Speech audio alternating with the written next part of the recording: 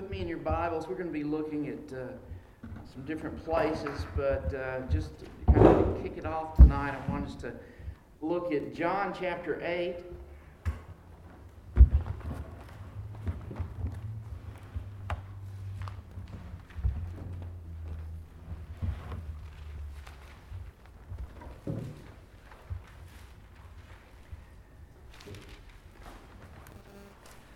John chapter 8, Jesus is speaking to some of the religious leaders here towards the end of it.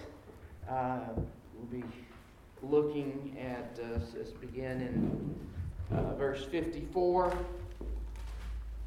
And Jesus replied, "If I glorify myself, my glory means nothing. My Father, whom you claim as your God, is the one who glorifies me.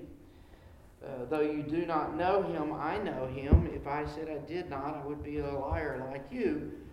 But I do know him and keep his word. Your father Abraham rejoiced at the thought of seeing my day. He saw it and was glad." Now, Jesus is saying this to the religious leaders, and they're looking at him and going, 30, 31? How can you say, they say to him, "You're not even 50 years old, and yet you've seen Abraham?" And then Jesus says in verse 58, "I tell you the truth," Jesus answered, "before Abraham was born, I am." And at this, they picked up stones to stone him, but Jesus hid himself, slipping away from the temple grounds. Tonight, what I want us to see, especially as we've been, we're kind of doing a brief study. We're not going to stay in it too long, but I did want us to see some ways in which Christ is seen in the Old Testament. And as we look at this passage where Jesus says to the religious leaders that Abraham, he said, "Your father Abraham rejoiced at the thought of seeing my day. He saw it and was glad." What in the world could Jesus have meant? And so tonight we're going to hopefully see some of what he meant by that, by kind of looking at the life of Abraham and just seeing how it truly does point forward to Jesus. So tonight we're going to kind of do a study. I'm sorry, what verse was it in the I believe it began in 54. Oh, that's why I couldn't find it. Okay. 54? Oh. Sorry. Okay. So to begin with the life of Abram, we kind of find him the first place in Genesis chapter 11, talking about him being the son of Terah, and then we really pick it up in chapter 12, in Genesis chapter 12, where the Lord first comes to Abram at this point, and it's what we read in chapter 12, beginning of verse 1. "The Lord said to Abram, 'Leave your country, your people, and your father's household, and go to the land I will show you, and I will make you into a great nation, and I will bless you. I will make your name great, and you will be a blessing. I will bless those who bless you, and whoever curses you I will curse, and all the peoples of the earth will be blessed through you.'" This is God's promise to Abram, and it's an interesting promise. We see some different aspects of the promise. We see in verse 2 there, he says, first of all, "I will bless you, and you will be a blessing."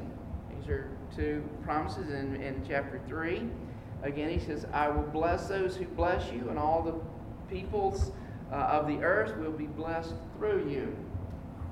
There's this promise of blessing, a blessing to Abraham, and about Abraham being a blessing to all of the world. Now, a blessing,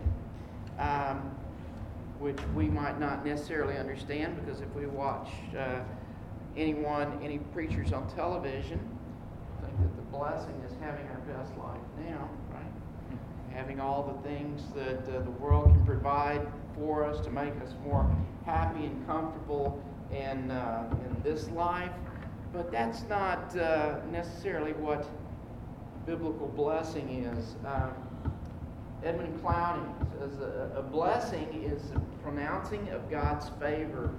It includes the gifts that God gives as the evidence of His love and favor, but blessing is more than what God gives. It's the bond of favor that joins God's people with Him. And so a blessing of God is His favor. Not only different things that He would give him, but God's going to promise Abraham that He's going to give him land and He's going to give him children. But we're going to see more about God's blessing for Abraham. And we see it especially as Abraham goes, he goes where God directs him to go. In chapter 14, he goes with Lot, and they separate. In chapter 13, Lot goes, of course, to Sodom and Gomorrah. And then in chapter 14, we see that Lot is taken away captive with the king of Sodom. They're invaded and they're taken away, so Abraham has to go get them back, and he takes his men that defeats those foreign kings in a battle, and and coming back, the king of Sodom comes to Abram and says, give me the people and keep the goods for yourself. And chapter 14, verse 22, Abram said to the king of Sodom, I've raised my hand to the Lord, God Most High, creator of heaven and earth, and have taken an oath that I will accept nothing belonging to you, or even a thread of a thong of a sandal, so that you will never be able to say, I made Abraham rich, or Abram rich. I will accept nothing but what my men have eaten, and the share that belongs to the men who went with me. And so at this point, the Lord comes to him in chapter 15, and He says to Abram, after this, the word of the Lord came to Abram in a vision. He says, do not be afraid, Abram. I am your shield. I am your very great reward. That's God blessing him, saying, I'm what you get. Can you think of any greater blessing? I mean, this is the great covenant promise throughout Scripture. I will be your God, and you will be my people. What you get is me. That's the best thing that I can promise to you. When you get married, I'm sure you've all heard of the advertisement a man put in the paper looking for a woman who liked to fish and had a boat and a motor, could clean fish and could cook them real good and everything. And the bottom of it says, all responses, please send a picture of your boat and motor, right? What woman's going to really respond to that? I mean, it's like when we're exchanging vows there, and the husband says, well, I want, and his vow is, you'll be there to cook for me and to clean for me and to take care of all the household items, pay all the bills, and do all this while I go away and do whatever I want. Now, that's the kind of vows that a woman wants from a man, right? If we were to say, I want you for what you can provide for me, that doesn't sound too good, right? Unfortunately, that's the way we think of love in our society in America today. You know, as long as you do for me, I'll be able to say I love you, but as long as those things stop doing it for me, then I'm going to have to say I don't love you anymore and I'll go somewhere else. Really, the best thing that we can give to someone is ourselves. And when we exchange our vows in marriage, that's what we're doing. We're saying, I have nothing more that I can give to you than myself.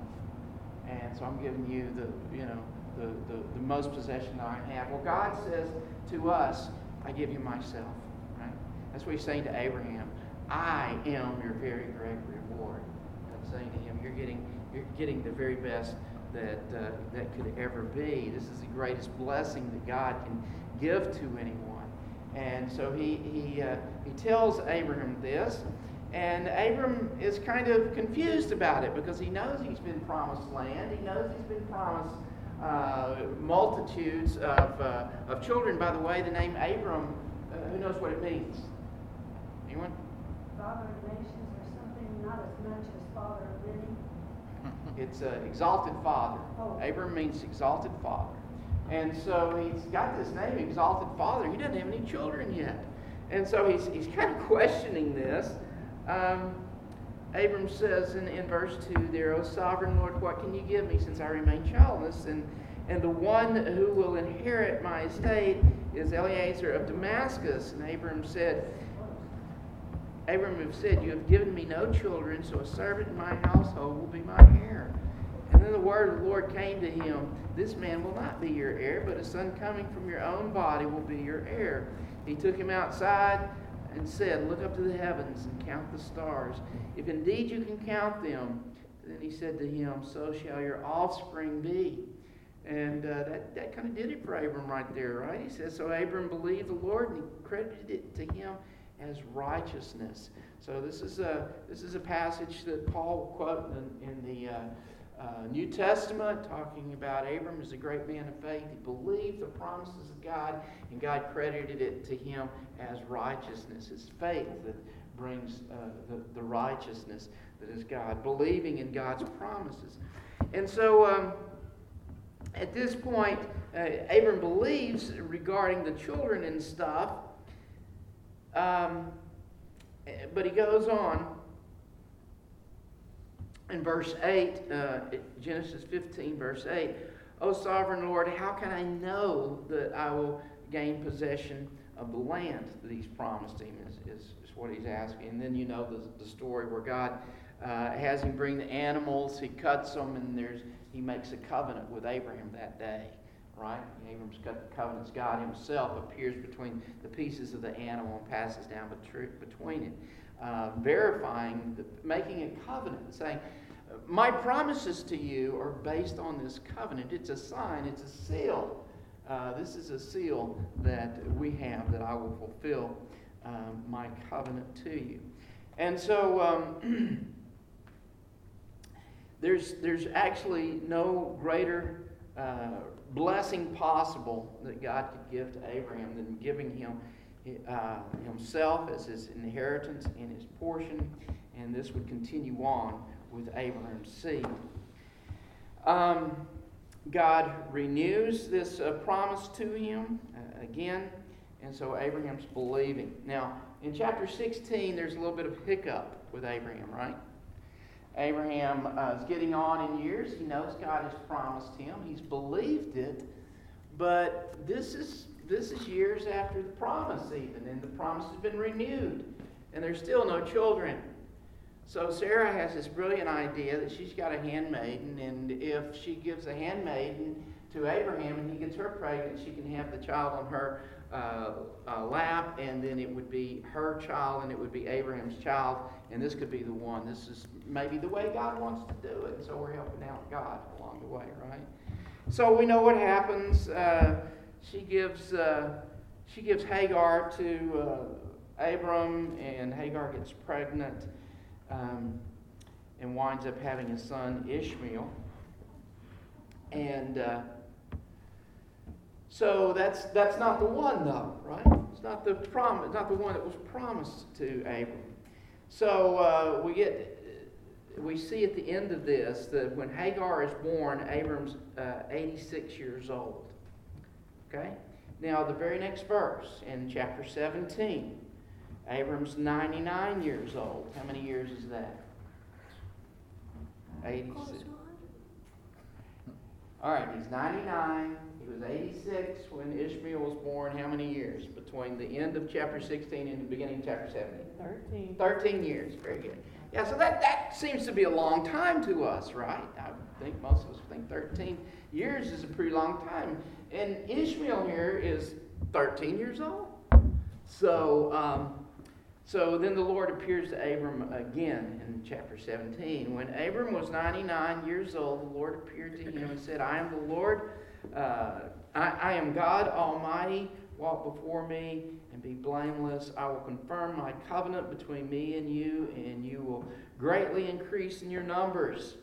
And Abram fell face down, and God said to him, as for me, this is my covenant with you. You will no longer this is my covenant with you. You will be the father of many nations. No longer will your name be Abram, exalted father. Your name will be Abraham, father of many. Right? And so this is where his name changes to Abraham. And I'm glad, so I'll stop calling Abram Abraham and start calling Abraham Abraham at this point. You'll be the father of many nations. I will make you very fruitful, and I will make nations to you, and kings will come from you. And I will establish my covenant as an everlasting covenant between me and you and your descendants after you for the generations to come, to be your God and the God of your descendants after you. The whole land of Canaan, where you are now an alien, I will give an everlasting possession. So he's renewing the promises he's given to him in this covenant. And then verse 9, the sign of the covenant and the covenant are basically called the same thing. And we see it happening with baptism in the New Testament as well. Sometimes what baptism signifies and what it and the thing signified and the thing that signifies it are called the same things in places in the New Testament. Just as it is here, verse 9. Verse 9, then God said to Abraham, as for you, you must keep my covenant, you and your descendants after you, for the generations to come. This is my covenant with you and your descendants after you. In the covenant you are to keep. Every male among you shall be circumcised. You are to undergo circumcision, and it will be a sign of the covenant between me and you. So God's promise. He's made promises to Abraham. How's Abraham going to, what is needed there for Abraham to be able to see, to remind him that God is giving him these promises and that God will fulfill his promises to him? It's circumcision. This has to do with his offspring, right? And so how appropriate there then the circumcision would be the sign. And every time Abraham will see himself and know that he's circumcised, he would say, God has promised. God has promised. And that's what a sign of the covenant is always about. Remember the sign of the covenant with Noah? What was the sign? Rainbow. And what are we supposed to remember when we see the rainbow in the sky? Never destroy the whole earth again by flood. Right? It's a sign of God's promise. Circumcision. It's a sign of God's promise. What is God's promise? Is God's promise is to bless Abraham. He's going to have many descendants, and he's going to have the land. And that all of his descendants, as long as they put their faith in God, like Abraham did, they can look at that and say, God has promised. If I have faith, that's what will happen. It's important for us for baptism as well, I believe, because baptism is a sign of God's promise. What's God's promise? If we put faith in Him, then we're eternally saved. If we put faith in the provision that He's given us in Christ Jesus, as long as that's what we're trusting for our salvation, not trusting in our own works, but as long as we're trusting in God's works and His promises, that if we believe in Christ, we will be saved. That's what this sign is all about. It's about God's promise. We can always look back to our baptism and say, God has promised. God has promised, okay? So anyway, and God will always fulfill His promise. Well, God gives Abraham this sign, and then in verse, let's see.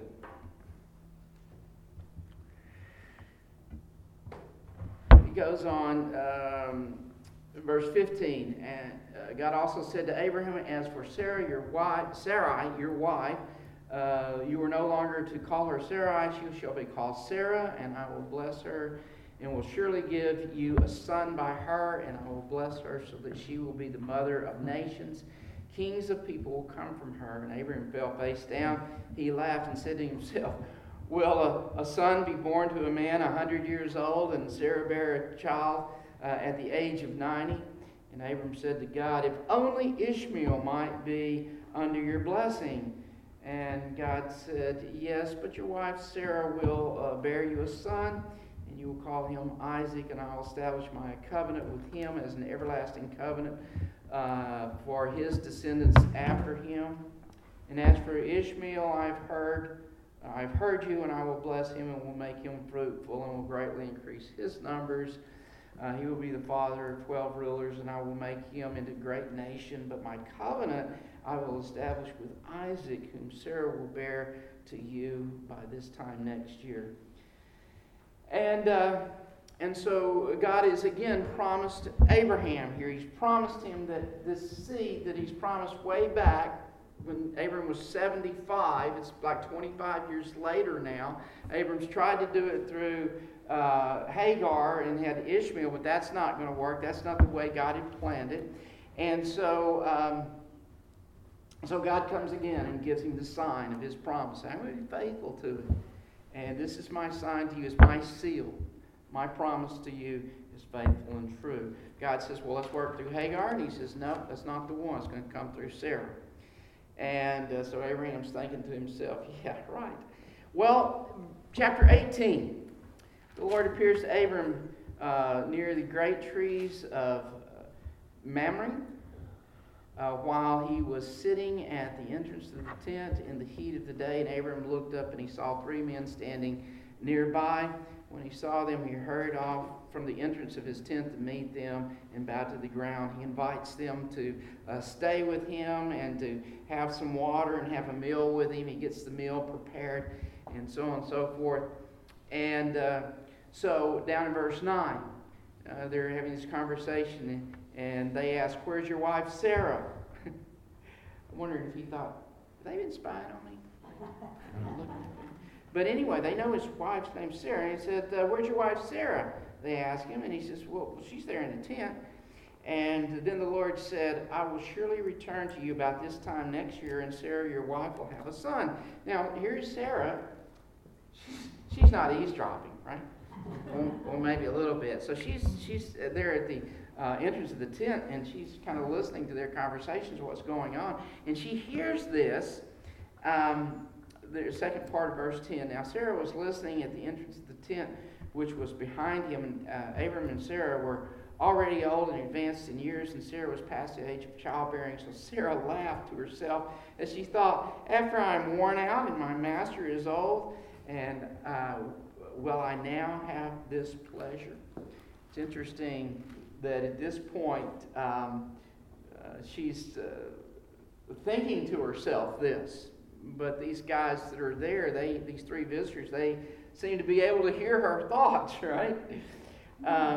Then, in verse 13, one of these visitors responds. It says, then the Lord, Yahweh, there he is, all capitals, right? Then Yahweh said to Abram, why did Sarah laugh and say, will I really have a child now that I am old? Is anything too hard for the Lord? Remember this is important. So here's someone that's impossible at this point for her to have a child, and the angel says, is anything too impossible with God? Is anything too difficult for the Lord? I will return to you at an appointed time next year, and Sarah will have a son. And Sarah was afraid, and so she lied and said, I didn't laugh. But he said to her, yes, you did. Yes, you did. You may not have thought I heard it, but I did. So anyway, we go on. There's this story of Sodom and Gomorrah, and it's destroyed and everything. Then Abram and Abimelech in chapter 20. Finally, chapter 21. God has been promising Abraham this great multitude, father of many nations, coming from Sarah. And now chapter 21. Now the Lord was gracious to Sarah as he had said, and the Lord did for Sarah what he had promised. And Sarah became pregnant and bore a son to Abraham in his old age at the very time that God had promised him. And Abraham gave him the name Isaac to the son that Sarah bore him. And he was circumcised at 8 days old. Here's Abram seeing God doing these incredible promises. And at some point doubting, but God continuing to reaffirm his promise to him, and even giving him a sign and a seal, that seal saying, all the promises, they come from me. And you've got that sign and seal right now. You know that I'm going to fulfill it. And so it finally comes. And this is the one's promised. And so obviously Abraham's going to dote on this child and love this child very much. So we come to chapter 22. Sometime later, God tested Abraham, and he said to him, Abraham, here I am, he replied. And God said, take your son, your only son, Isaac, whom you love, and go to the region of Moriah, sacrifice him there as a burnt offering on one of the mountains that I will tell you about. This seems to be contradictory, right? God has said to Abraham, these many nations that come through you are going to come through Sarah and through Isaac, this child of promise. Now, I want you to take him and offer him as a burnt offering. A burnt offering is completely consumed. It is gone.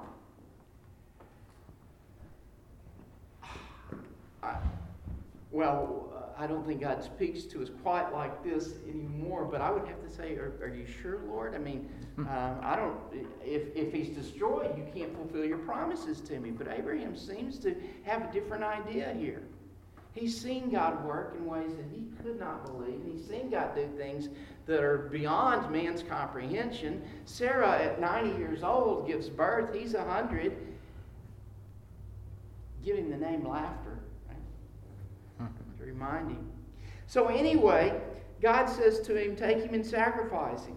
What does Abraham do? At this point, he seems to really be completely in tune with what God says and trusting that God knows what he's doing even better than Abraham does. And so early the next morning, Abraham got up, saddled his donkey, took him with two of his servants and his son Isaac, and when they had cut enough wood for the burnt offering, he set out for the place that God had told him. On the third day, Abraham looked up and he saw the place in the distance.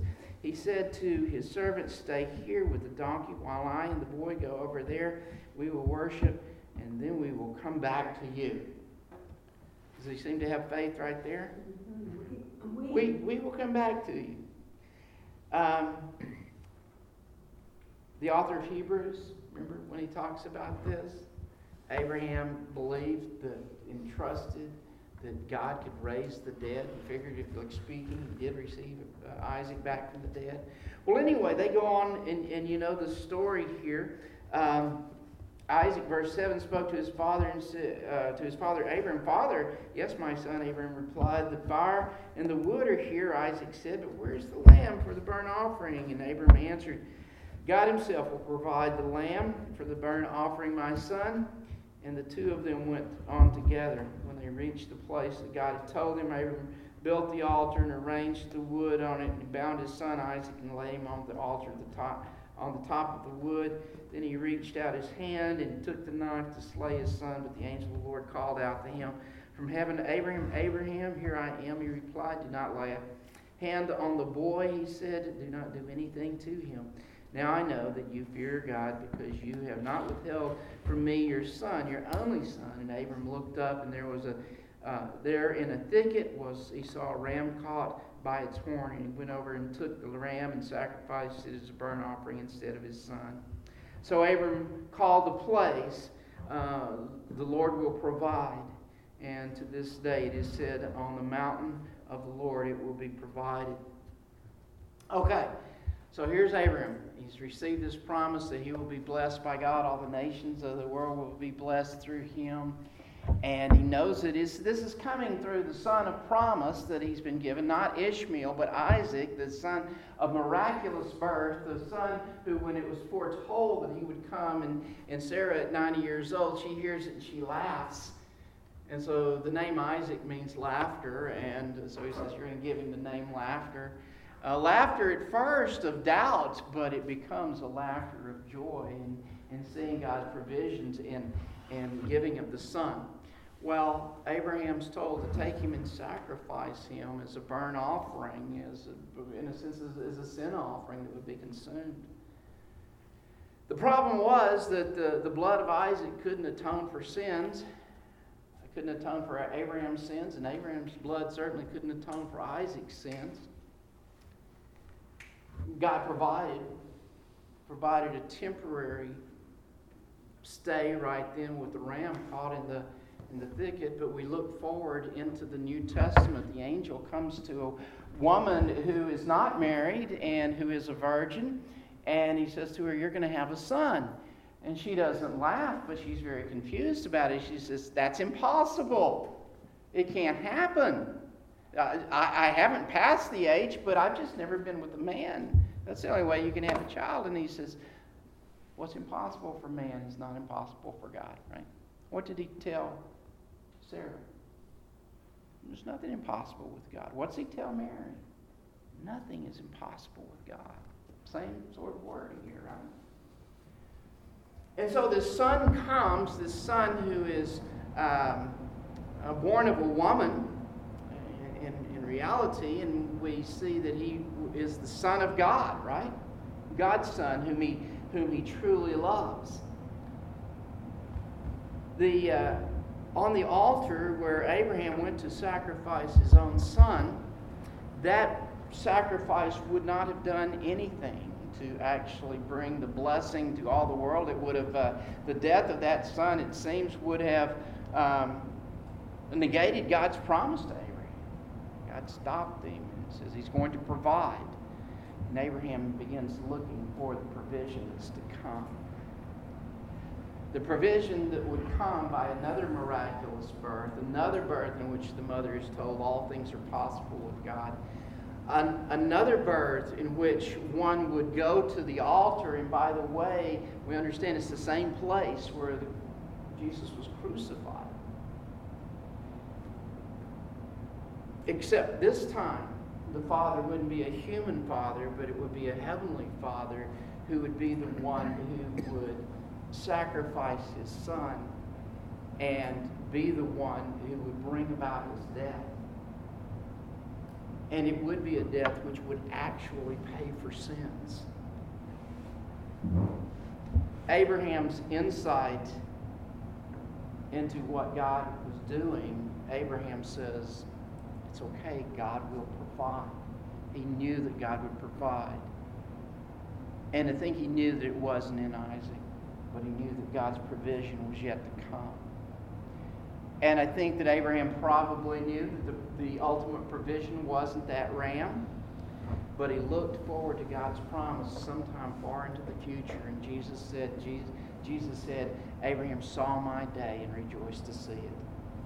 I think he rejoiced to know that it was through the provision that would come far down the line in Jesus, when God the Father would take his own Son and would not hold back the punishment on him, would not hold back his wrath, but would pour it out fully. Let me just close with this, again from Edmund Clowney.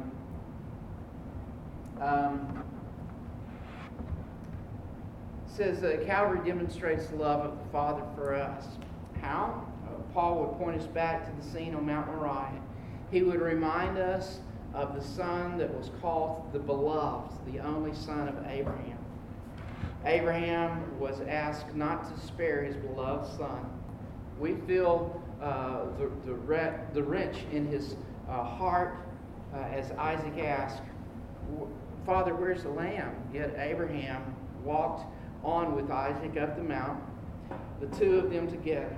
So too Paul would remind us the Heavenly Father led his beloved up the hill of Golgotha. When the Son, who was always pleasing to the Father, cried, my God, why have you forsaken me?" The Father paid the price in his silence. We cannot understand how this can be. We know that we cannot think of the eternal God in merely human terms. Yet like Paul, John reminds us that God so loved the world that he gave his only Son, that whoever believeth in him should not perish but have everlasting life. And God did what Abraham did not have to do. He made his Son an offering for sin. We must reverently confess that our salvation, that we must reverently confess that for our salvation, the cost to God was everything. This is how God showed his love among us. He sent his one and only Son into the world that we might live through him. This is love, not that we love God, but that he loved us and sent his Son as an atoning sacrifice for our sins. Without the typology of Abraham's sacrifice, we could not understand the depth of meaning in the New Testament, teaching about God's loving and giving his beloved. In the darkness of Calvary, the Father too paid the price of love. In this supreme test of Abraham's faith, the structure of the Old Testament typology again appears clearly. Faith is central because the promise is central. You have to understand the connection of faith and promise. What is there to have faith in if it's not one who's promised? So anyway, faith is central because the promise is central. Abraham clings to the Word of God, even though it appears to be contradictory. The grace of God is thereby revealed. God resolves the contradiction, but in so doing, he points forward to the greater mystery of his coming work of grace. The symbolism of God's dealing with Abraham can find their ultimate resolution and fulfillment only in the coming of Christ. So, once again, the way we see Christ in the Old Testament and the whole life of Abraham and the promises, and then the coming Son and the testing of his faith there, and seeing that God would provide. God does provide. Okay. Let me pray for us.